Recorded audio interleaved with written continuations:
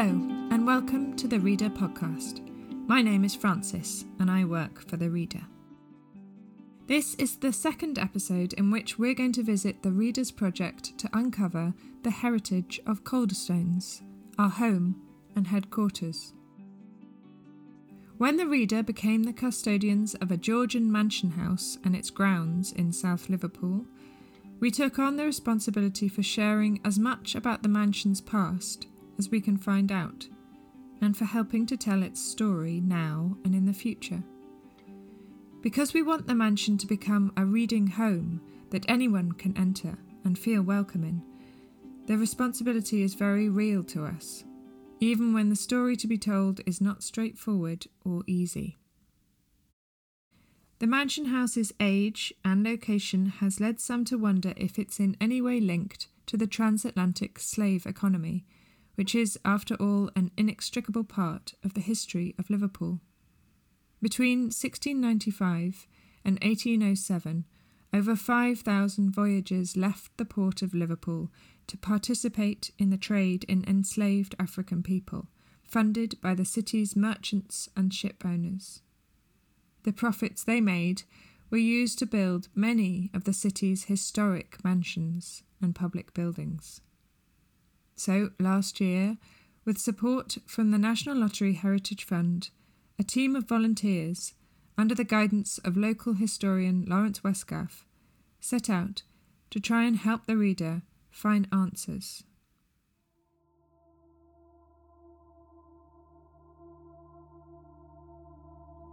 If you've listened to our previous podcast episode about the history of Calderstones, you might remember that the mansion house was built in 1828 by Joseph Neede Walker, a Liverpool manufacturer. Joseph was born in 1790 and would have been about 17 years old in 1807, when the transportation of enslaved people across the Atlantic was made illegal. Joseph inherited his wealth from the family business, which was started by his grandfather near Rotherham in Yorkshire, which was manufacturing iron goods. The business diversified from there, and by the time Joseph Neede Walker was born, the firm both manufactured and exported lead shot, which is a type of ammunition. After significant research by the team of volunteers and Lawrence Westgaff, no evidence was found directly linking Joseph Neede Walker to the transatlantic slave economy. However, the nature of this family business and their status as a major company producing metal goods during this period would indicate that the products that the Walkers manufactured would have found their way into that slave economy prior to the abolition of the trade in enslaved African people in 1807. The results of this research are contradictory and far from conclusive, and we know we're only at the start of a process. There's far more detail available on what was found so far on the Reader's website. You'll find a link to the relevant pages in the description of this episode. Within this episode, though, we're going to hear from two people who have been involved in the project and who will help us find our way forward. Robert Hughes, a heritage volunteer at Calderstones, who was part of the team undertaking the research, and Liverpool-based artist Sumaya Carter, who the Reader commissioned to create an artwork responding to the research, as incomplete as it is. Sumaya's resulting piece, a painting entitled Now We Sit With It, will be on permanent display in the Mansion House from the end of February 2024. Here first is Robert, who spoke with me online at the end of last year about his experience of this project. A great part of working at the Reader is that you kind of are surrounded by history all the time. Literally in the Heritage Room, it's all I do is I talk about history and I kind of introduce people to aspects of the park and the stones. And it's fabulously interesting. So as soon as we got that email about this project about the slavery and things, I just kind of jumped on board and thought, oh, this is going to be really interesting to find out. It's good to kind of be able to research these things and really kind of tell the facts from the fiction. And really, I think the main crux of it was finding out if there were direct links to Joseph Neede Walker to the Mansion House itself. Exactly. So this is the headquarters. It's such an important thing to kind of know, to contextualize. Yes, so as I say, Lawrence, our local historian, he would kind of sit us down and he'd give us these resources that we'd use to research aspects of the need walkers, the kind of and then directions to kind of go. So we'd kind of go through all the family trees. We kind of see. It got to the point because the information was so scarce that we'd have to go through his relatives' family trees, so like his uncles, his kind of nephews, that kind of thing, to find anything concrete. We even had somebody head over to Yorkshire to kind of look at the archives over there. That's where his family originally hailed from, and it's still so inconclusive. It's so difficult to find anything about it. So Internet Archive was a handy one. That is also a public access thing, so anyone can kind of use that to find information from the past, historical articles and that kind of thing. Basically, yeah, we also had there was a museum, I believe, that had information you could access online as well. So a lot of it was public access. A few people had access to other resources themselves because of their various positions they were in, National Trust, university, that kind of thing. But yeah, usually it was public access things, which again, it kind of opens your eyes up to how much information is available to you if you just look for it. Which is really good if you're kind of researching things on the side as a hobby. Yeah, it's really easy to find some resources online. Just not about Joseph Big Walker. There's just not as much about him. Did you find that you and your fellow researchers, was that kind of frustrating? Not finding information very readily. Yeah, I would say so. It's like having a question that you can't find the answer to. It's just little nudges, little kind of things that could be something, but never ending up being anything cohesive. There was even one of our other people found something about Joseph at a fancy dress party or something, dressed up as a Scottish person. And it's just little things like that we'd find, little breadcrumbs, but never the loaf, which is just it is bothersome.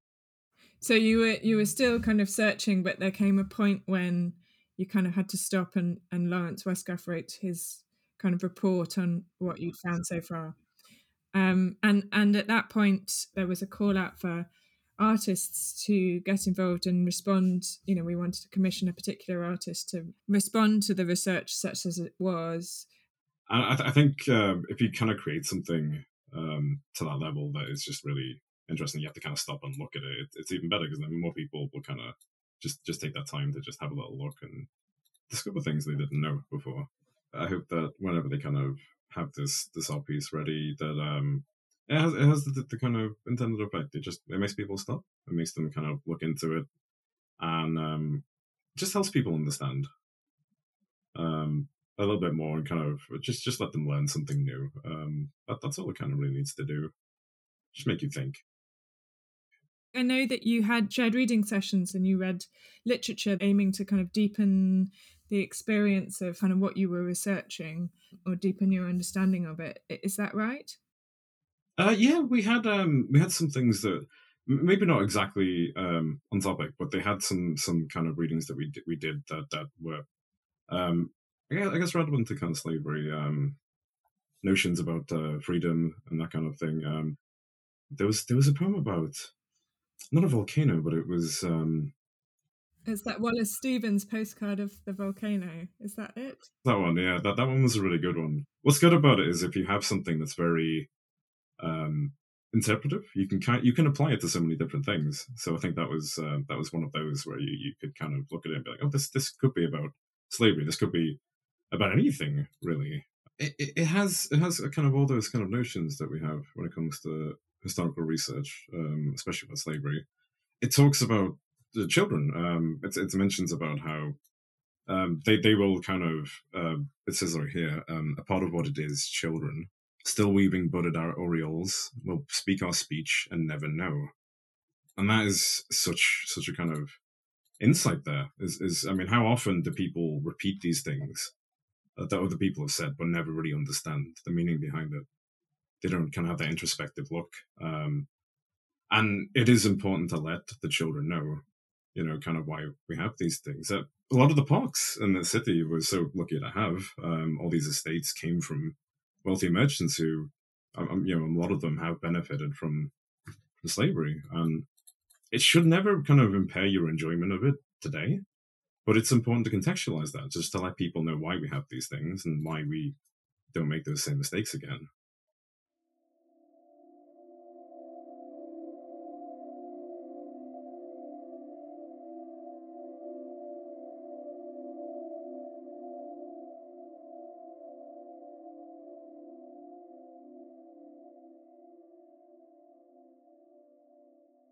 A postcard from the volcano by Wallace Stevens.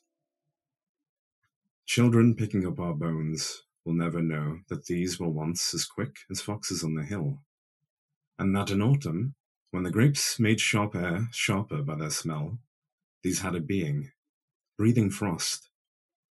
And least we'll guess that with our bones we left much more, left what still is, the look of things, left what we felt, and what we saw. The spring clouds blow above the shuttered mansion house beyond our gate, and the windy sky cries out illiterate despair. We knew for long the mansion's look, and what we said of it became a part of what it is. Children, still weaving budded aureoles, will speak our speech, and never know. We'll say of the mansion that it seems as if he that lived there left behind a spirit, storming in blank walls. A dirty house in a gutted world. A tatter of shadows peaked to white, smeared with the gold of the opulent sun.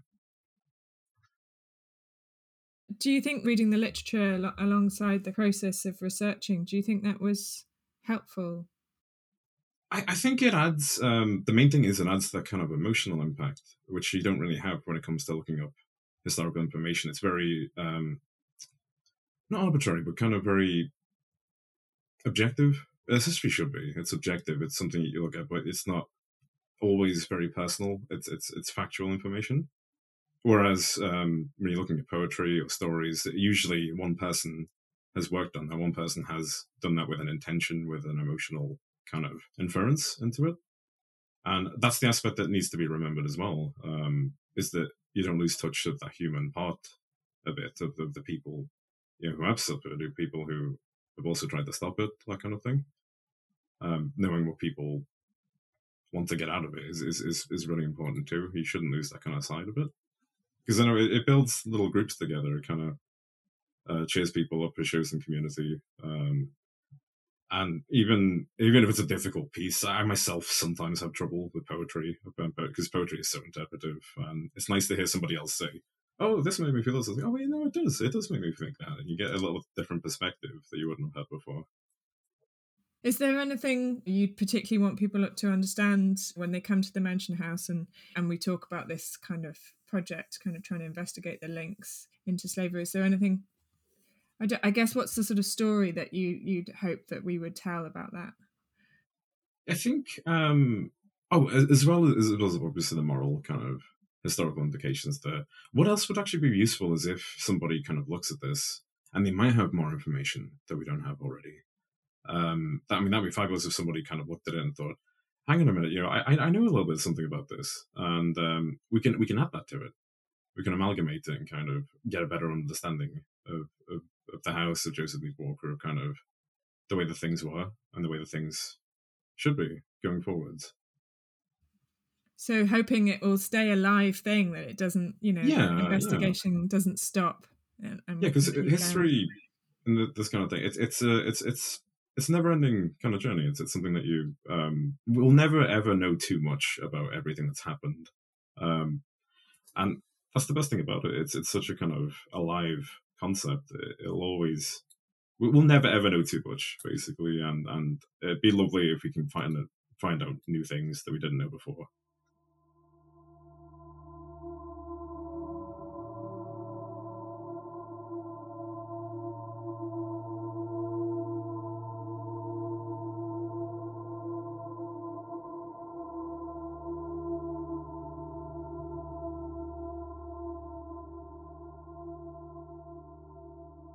As I mentioned during that chat with Robert, once a report had been produced at the end of 22 on the research up to that point, the reader put out a call to find an artist who was prepared to respond to that research and create an artwork for permanent display in the Mansion House. Sumaya Carter has created that artwork for us after a considered process of getting to know the reader, the Mansion House, and engaging with the Heritage volunteers.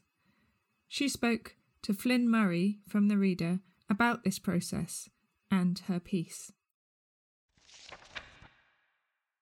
Hello, Sumaya.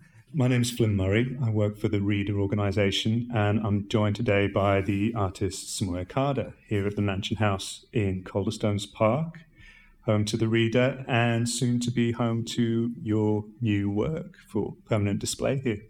Thanks for taking the time out of your busy schedule to see us here today. So first, it'd be great to get a sense of your practice as an artist prior to this project.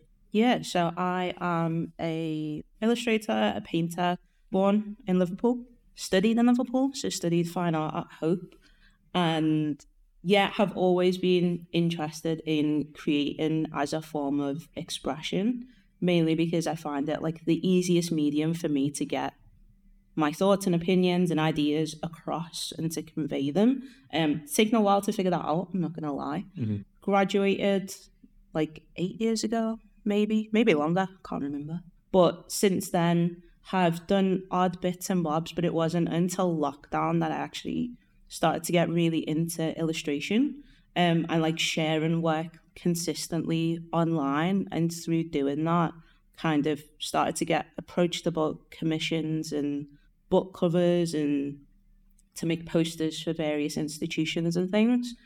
And through doing that, it's allowed me to carve out small pockets of time to get back into painting, because it was something that obviously painting, it takes time. You have to wait for things to dry. There's lots of, stepping back, reflecting on things, coming back to it a few days later. So I think during lockdown, getting back into illustration kind of gave me the confidence to start painting again, to be honest. And I do both, so there's not one that I do more than the other. I guess painting is more for me at times, except for when it's a lovely commission like this and it's working with other people and being a bit more collaborative. And illustration often is a specific topic. People can buy prints or someone will just commission something as a one-off.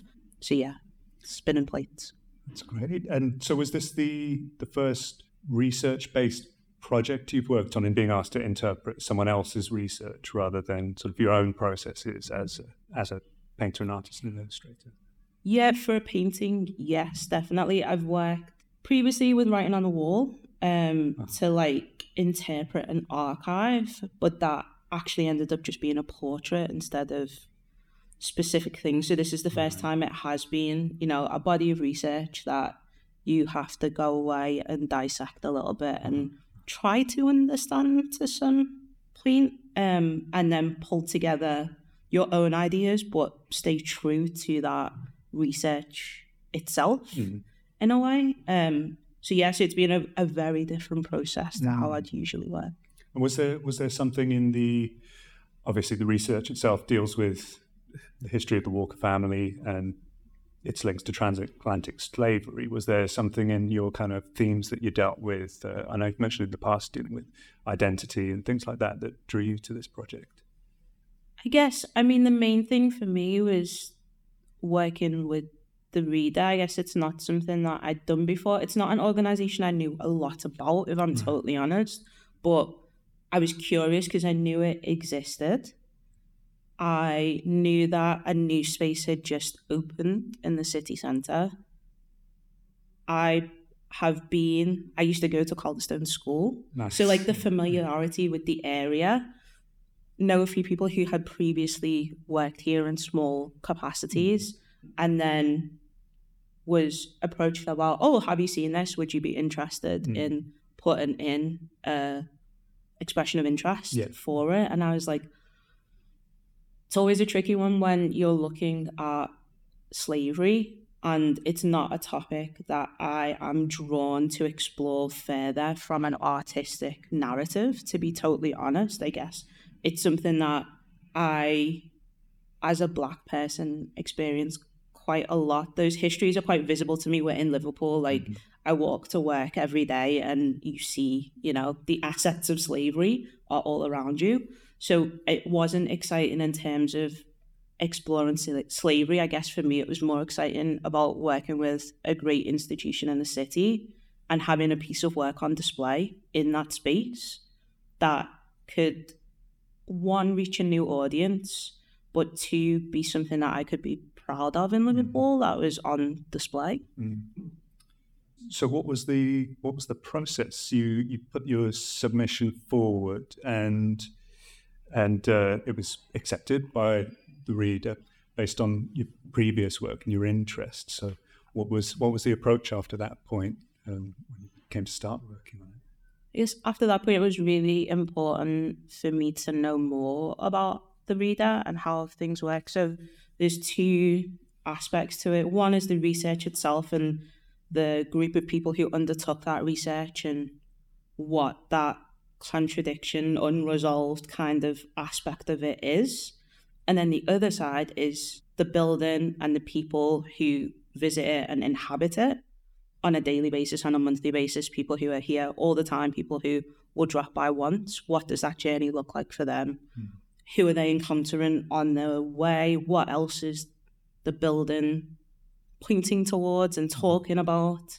Where will the work sit within that context? So for me, it was about meeting people and having conversations, both with people who did the research, the volunteers who work here, the staff members who work here, and doing a walkthrough to be like, okay, what would work, what wouldn't work? And that is all in conversation. So it was not coming to it with a preset idea. It was more being open, I think. And I think we were open from both sides about what would work and what wouldn't work, because it felt like you guys trusting me to have that artistic vision and me trusting you to be like, bring it out into this space. I think this will be a nice environment for that to sit. And between us, I think that was the real starting point of the art itself beginning. Yeah, well, thanks for saying that, because there is this sense as a commissioning body when you're dealing with an artist and asking them to make a piece of work based on a piece of research, there's always that sense that you might be, in a way, sort of saying, here's our research, now use your voice to sort of illustrate it.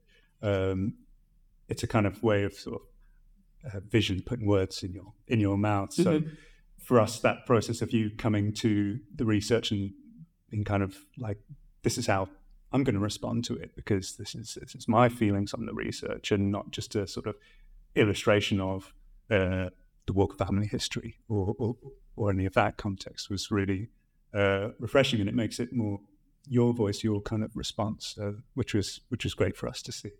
You took part in some shared reading as part of your induction into the reader, is that right? Yes, I did. I participated. How did that experience go? Yeah, so I did one shared reading session. It was really interesting. I'd never done one before. I guess I came into it with like a pre-idea of what it would be and how it would feel. And it's quite intimidating initially. Especially because you're around the table with people who don't necessarily look like you, don't read the same literature as you.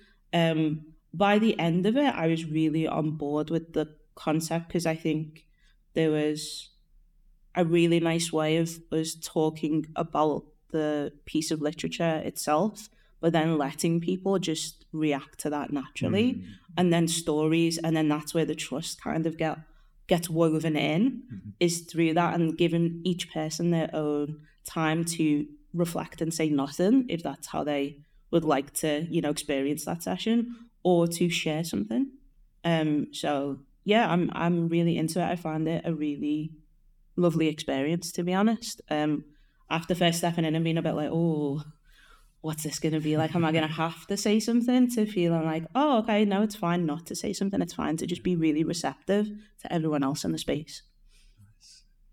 So were there any more kind of challenging part of this process in terms of maybe dealing with the research, or were there any kind of lessons that you felt that you'd learned from going through this process of engaging with an external organization, and how that affected your kind of creative output in terms of its difference to what you do normally? I guess, I mean, one thing is that you immediately feel accountable. Like I felt very accountable to you all about producing something that talked about the research. And I guess the one thing that it was great to meet the volunteers and a person who was involved in that research study. And through that, it kind of gave me a bit more confidence to push back a bit and be like, okay, I'm happy to interpret the research, but also this is the spin I'd like to put on it. For two reasons. One, because the research was quite inconclusive, and it's really hard to talk about a family's involvement in transatlantic slavery when it's kind of like, well, they have profited, but also not in the way that some people have profited.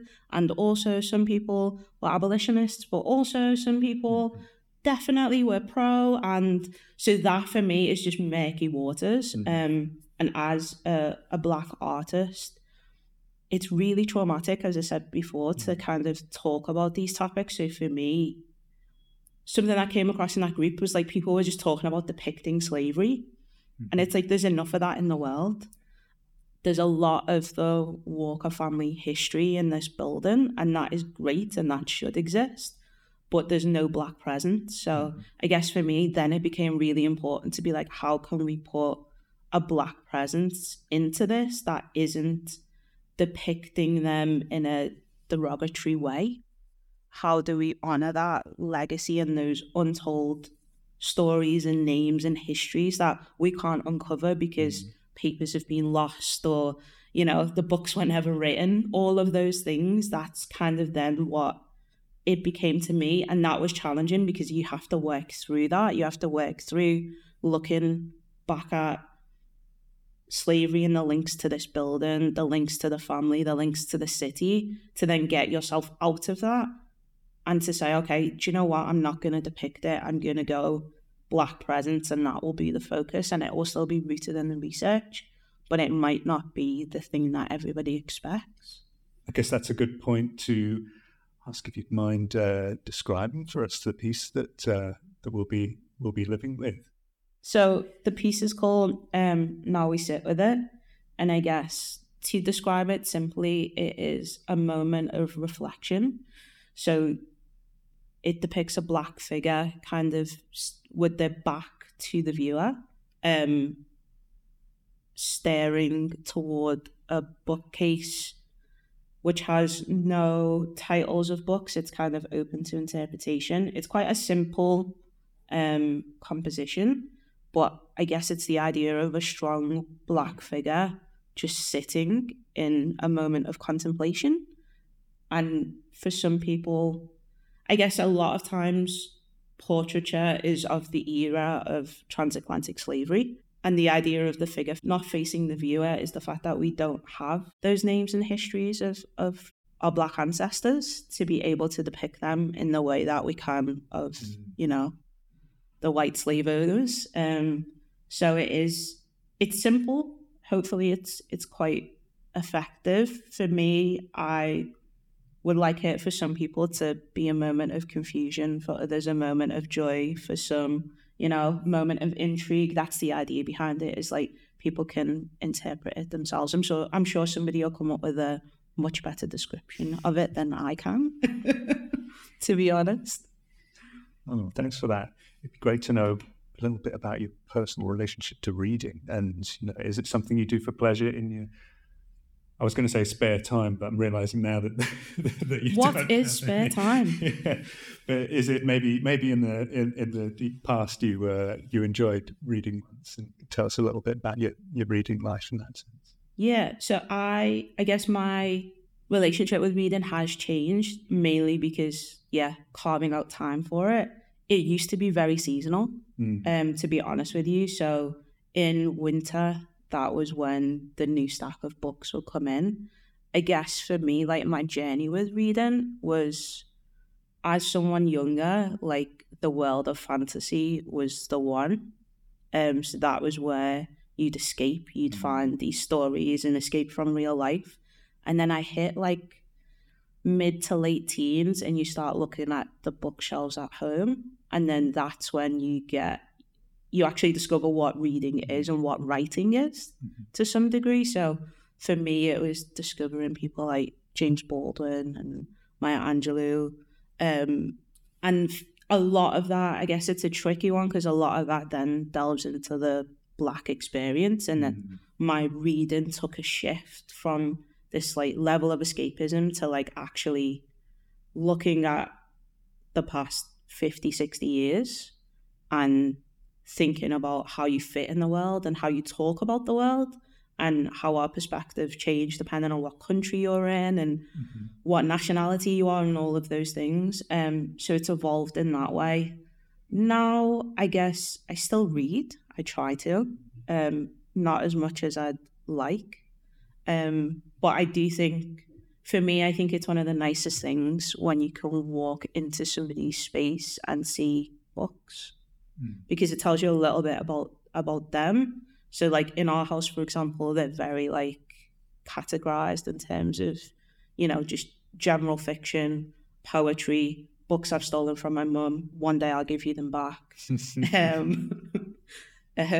Kind of the Black literature, which takes up the majority of our shelves at home. And like 10 years ago, that probably wouldn't have been the case, but I guess it's your interest change and you want to have conversations about these topics more. So in order to do that, you read more. Like I've taken a lot of books from my family home, a lot of like poetry, to be honest with you. And that was just the interests of my family at the time and what they loved to read and talk about. So you kind of want to take those things away, and I find it really beautiful as well when you open a book. A lot of it is like, it'll be like, to my mum, happy like 26th birthday, and someone's given her that like little anthology. I really should give it back to her. But it's really nice to see, because I think that some of the nicest gifts you can give someone when you really think about it is being like, I've read this, I think you would love it, or you're at that point in your life where I think this would really resonate with you. So that's the power of it sometimes.